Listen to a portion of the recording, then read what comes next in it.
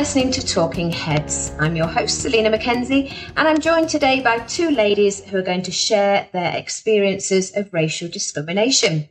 This is a controversial subject, but very important to get the message out that prejudice and discrimination is not acceptable. First of all, welcome to this podcast, Maxine Room. Hello, Selena. And Lisa Ali, welcome. Hi, Selena. Hi, Maxine. Nice to chat to you both. So, Maxine, first of all, you're the founder of Medicre, which is a very unusual name. So what does it mean? Right. So Medicre is a diversity and inclusion consultancy. The name came from working with a friend in London, looking at something which would give us an acronym, but it actually links to pedagogy and learning as well. So it's sort of an old Greek and Latin derivative. So we motivate, we educate, we work with diversity. I talk very much about action with impact in the training and development that I do. And it's really something that has developed over the last year in the pandemic, really. And I brought associates together to work with me. Yeah, I have to say, I am embarrassed to say how ignorant I have been until recently. And like you say, during the pandemic, with George Floyd, with everything that happened, I didn't realise that in this day and age, this still went on. But watching things like football matches and things on the TV, I'm just horrified that this is going on in 2021. Yeah. And often these are the same people that sit in diversity and inclusion training. And you could see that it makes very little difference when it's done as something to people, because they can switch in and out of it. So some of the work we do through Medicre Associates is partnering with organisations over a period of time, working with them on their strategy and their action plan, and actually trying to get the head and the heart of people working together and an understanding around the difference that colour makes. I know you, Lisa, had a terrible time recently that you told me about. Can you just let us know your background and what happened? Yeah, well, it's funny, like, I was joking with you the other day. My sister always used to say, oh, you're like Rebecca of Sunnybrook Farm, you, when I was a kid, because I never kind of acknowledged that, almost that sense of my father's heritage. He wasn't a presence in our life when we were growing up. So we grew up with my white English mother in a very white town. My dad was born and bred in Trinidad, and he was of Kashmiri origin. So, like a lot of the time, particularly here in Spain, people look at me, they think I'm Spanish because I've got that very kind of European look, but dark skin. But I was quite, to be honest, Selena, I mean, growing up, Maxine, I'm sure you've had your own experiences, but I think what really shocked me was going back to the UK in June, and I was in Cardiff, and I was with my stepdaughter, and we were sitting outside. We'd had this lovely sunny day. We were sitting outside. It was really lovely. And we were having a drink, and this woman walked by. She had these beautiful kiddies. She had 5 kids, little twins. And I was just, like you do, you're just kind of like smiling. You're thinking, oh, it's a lovely day. Look at those pretty kids. They're lovely. They're gorgeous. And she just got very abusive, and she turned round. I hope your listeners aren't going to be too offended by what I say, but this is what happened. She turned round and she said, what are you looking at? What are you fucking looking at, you dirty, stinking packy? Yeah. Oh, my goodness. And she was a woman of colour. Really? That makes no sense to me at all. No sense at all. Yeah. Wow. It's horrible. And Maxine, like, even saying it, I've got a little bit of a shiver, because that's the first time in a long time that I've experienced such overt prejudice and racism.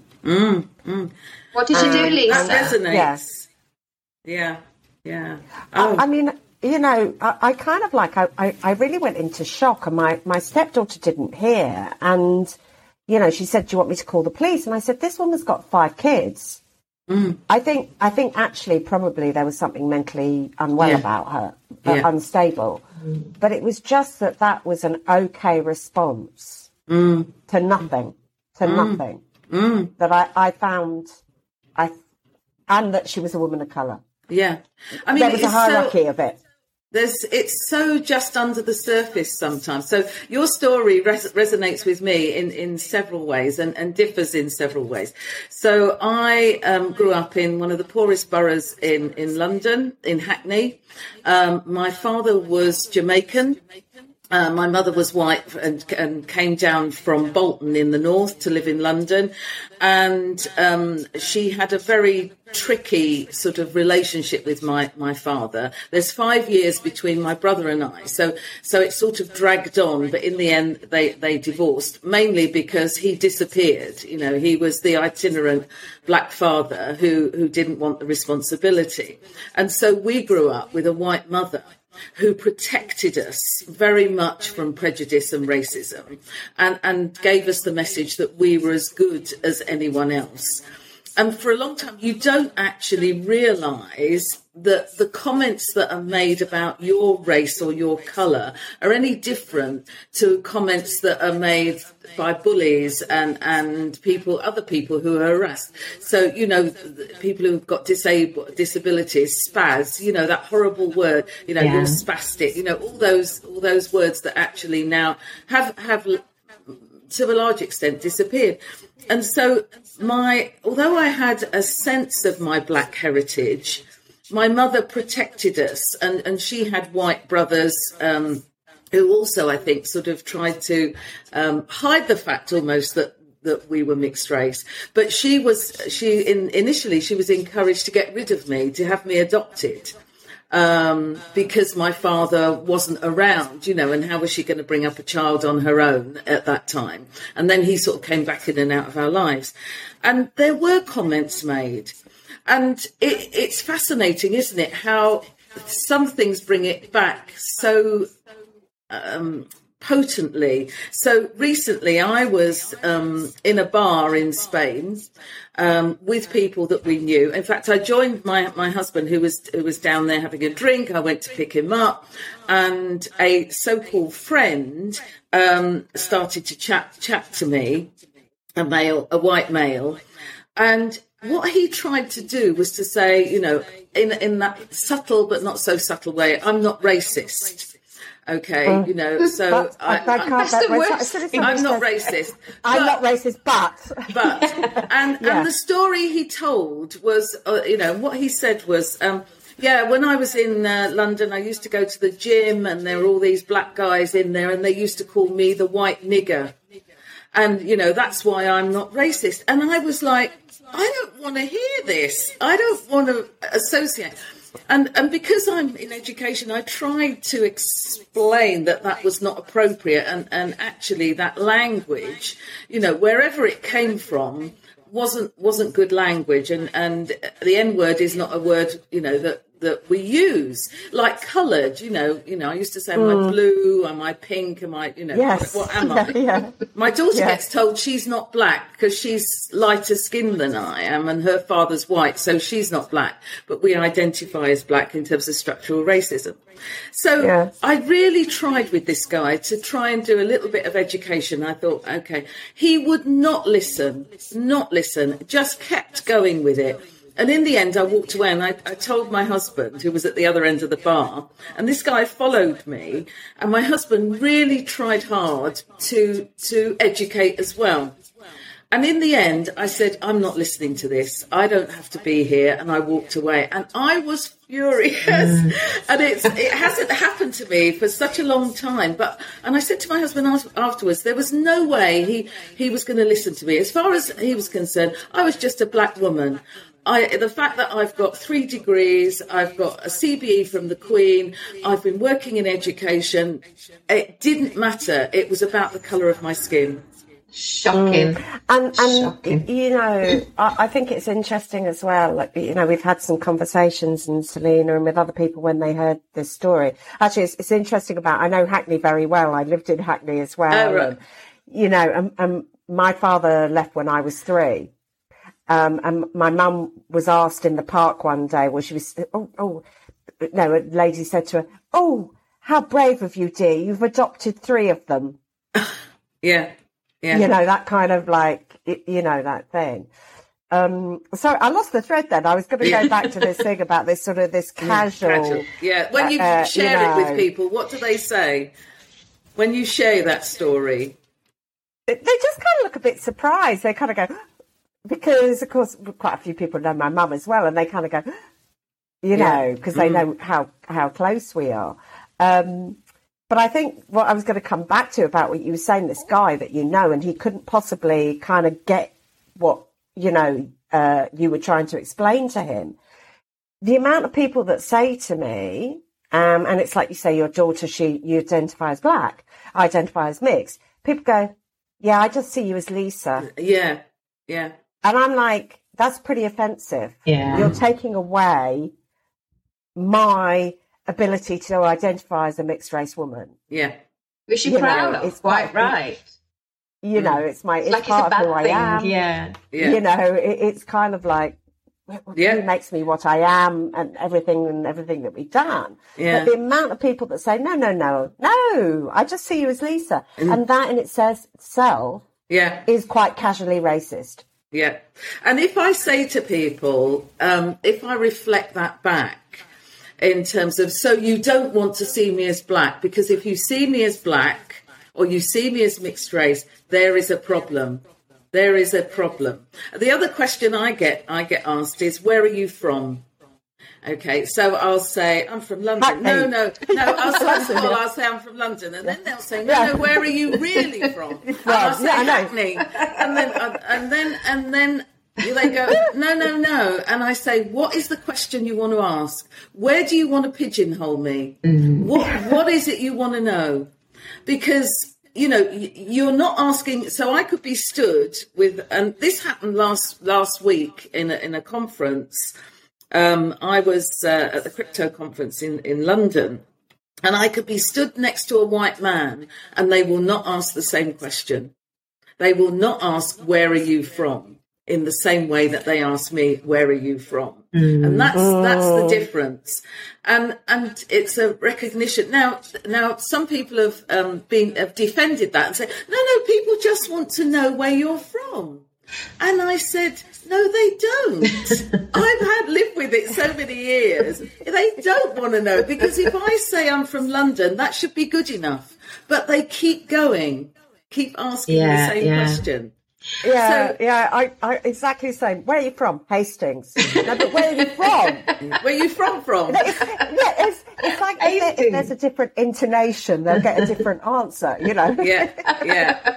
So, you know, I recognise, you know, that, you know, we live within a racist society. There's structural racism, organisational racism, individual racism, prejudice and discrimination. And prejudice plus power equals discrimination. So if you have a prejudice and you have the power, you can discriminate. And this is part of the work that I do in workshops. I don't talk about unconscious bias. What I talk about is how to be comfortable with being uncomfortable. Because that's what gets people in terms of, once they feel uncomfortable about something, they can get comfortable with learning more and understanding more.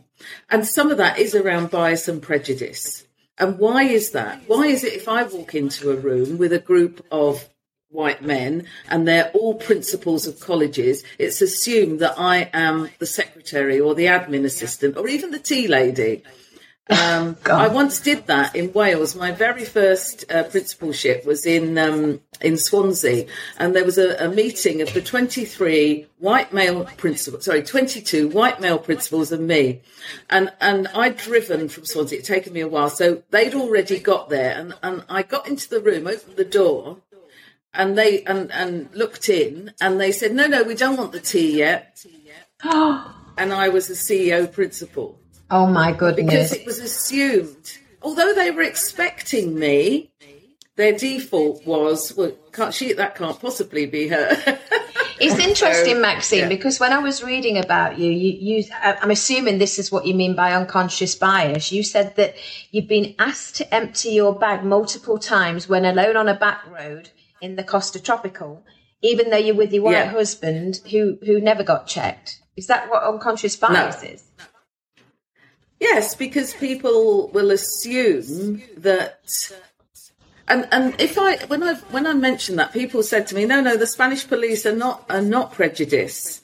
They wouldn't discriminate. So I'm just a normal woman with a bright orange backpack, walking in to get some shopping, and I'm stopped in the lockdown, although we're allowed to, and I said, no, my husband can't drive me. I need to walk. What's in your bag? And they want to check what's in my bag. Mm-hmm. And you just feel, and this is something it's become increasingly painful in dealing with authorities like the police when they don't know you, is what might be the penalty for me if I don't comply. And being a black woman, what might happen to me if I don't comply? And that was my fear, in that sense. But my husband never got stopped, never got asked about his shopping or anything. When it reminds me, when I many years ago, my ex-husband and I had spent 6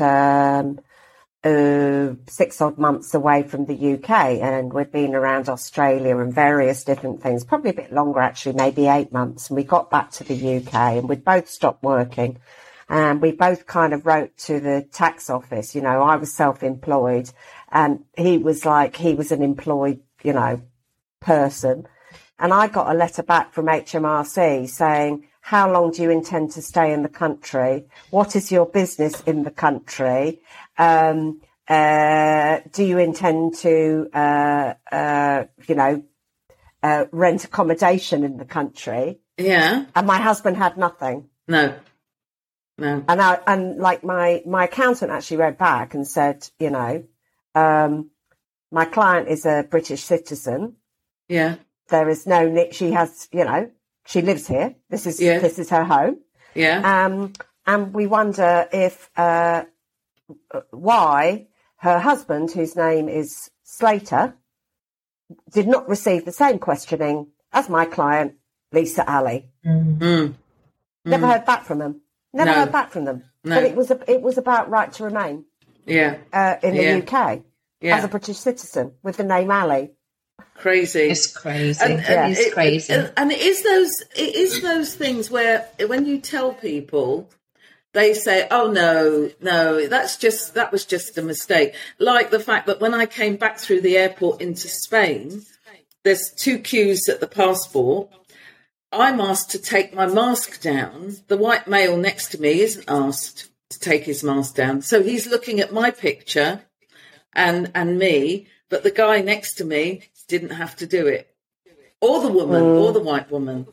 And you just think, and I say to my husband, you can get paranoid. And I was talking to a black friend about this.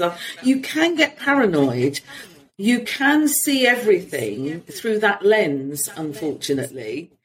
And it's wearing and exhausting and tiring in a way that, my white friends, counterparts, peers, etc., don't have the same experiences. So their lived experience isn't the same as mine.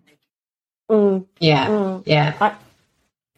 Somebody said to me the other day, we were talking about this, and I said that I've got you guys on, and she said the thing is, she says, you don't realise that if she's a black woman, she says, me as a black woman or a woman of colour walks into the room, I feel different to everyone else. Everyone looks at me. And I said, no, surely not in this day and age. She said, I do. I feel different. If I walk into a room, everyone else is white, I immediately feel different and everyone stares at me. And I was shocked. And as a white person myself, we have no idea what it's like. No idea at all. No. I think, I think there's also that thing as well, like, about, I think what you were saying is really interesting. Is it that you become, Maxine, that you like, are you super conscious and like, are you, more aware of it? I honestly believe that Brexit in the UK has made things worse. I think it's almost like it's given people free rein to say things and behave in ways that perhaps they hadn't, well, they were always there, but I think it's become more obvious. Yeah. But did you see that wonderful quote? I think it was on LinkedIn. It's probably other places that now that we don't have enough lorry drivers because all the immigrants have gone home, why is it, if we thought they were taking all our jobs, that we haven't filled the jobs with the people that are left? The indigenous. So it's fascinating, isn't it, that you know, they're taking all our jobs. Now there are thousands of jobs available now, thousands of jobs in the UK, and they can't fill them. And the people on to the right of the right would say all those people who took our jobs. So immigration is now emigration. We're not allowing certain people in. The gates are down unless you have the right visa, and we can't fill the jobs from within. It's impossible to do that. It always was, but there was a belief that these people were taking our jobs, is what the far right would say. It's a conundrum, and you know, I'm waiting for somebody to explain that one to me. But I do think that behaviour, there is a certain thing because of that. Of course, I think, Brexit was based upon immigration, like for the people. I think that was a big thing. I don't know if that's your view too.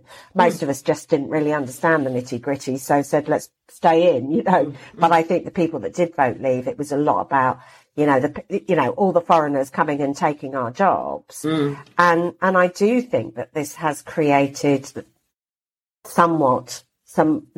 not just from what happened to me in June, my personal experience, but some of the things that I see, it just seems that people it's almost like the shields come down, and it's like, I can say that. It's like you were saying about, like the people that they think it's being done to them. It's like now, it's like, it's more people are, I don't know. That's my kind of... Go into genetics, the more you realise we are such a melting pot. So it will be interesting for a lot of these far-right people to do a genetics test and see what their real origins are. Yeah. And Maxine, what's the answer? What is it about educating people then? Is it about people like myself, educating them not to be ignorant about these things, or standing up and being countered? I mean, it's it's a bit like bullying. It's often the victim's responsibility to sort it out. So what happens, my experiences in colleges, for example, and in schools, it's often those who are diverse, it's up to them to educate, do the interventions and make things happen. Now, it sides against the middle, because I think there is some of that. And in my day-to-day, and having trained two husbands, two white husbands who get it. One was a police officer, the first one, and he actually went into equality, diversity, inclusion training in the police in the Southwest. And my current husband has learnt a lot simply by being with me and understanding my lived experience. But because for him, as a white male, it's a bit like safety. As a white male, we were in London last week. He doesn't have to worry about where he goes or what he does. But for me, as a black woman getting across London, I have to think, how am I going to get there? Is it safe, etc. So I think there is some training and development we can do as individuals, but it takes its toll. But what I do through Medicry and the associates, and through, I belong to the Black FE leadership group. We've got an anti-racism 10-point plan. We do training and development with organisations predominantly in education, but it will be wider. And we work from the top down. So if the leader, and this is my experience, because I was a CEO of a large college in London. It was 50 million, 800 staff, 16,000 students. So strategy is my thing. So if the leader actually wants diversity, inclusion, inclusive diversity to happen through recruitment, through enrolling students, through whatever mechanism, it has to start there. So some of the work that I do is in partnering with organisations to make that happen. And as I say, the BFELG, we do that work, and I work with other associates you'll see on my website. We're all in our own way activists, and we do a whole range of work. I'm doing some talks for Black History Month, but as I say, I don't start being Black in October and stop at the end of October. I'm Black all the year round. So that's my title. So I'm working with a large organisation next week, talking about, a bit like we've done here, is my journey, what I have done and what it means, and trying to get them to engage in what they need to do in their organisations. And one of the big things is allyship, advocates and sponsors. I want to thank you, Maxine, and Costa Women for introducing you to us. Lisa, thank you so much for sharing your experience. You're always great on Talking Heads. Thank you for joining us. Oh, thank you. I appreciate you asking me. So if you enjoyed this Talking Heads, please listen out, click like and subscribe. Thank you for joining us.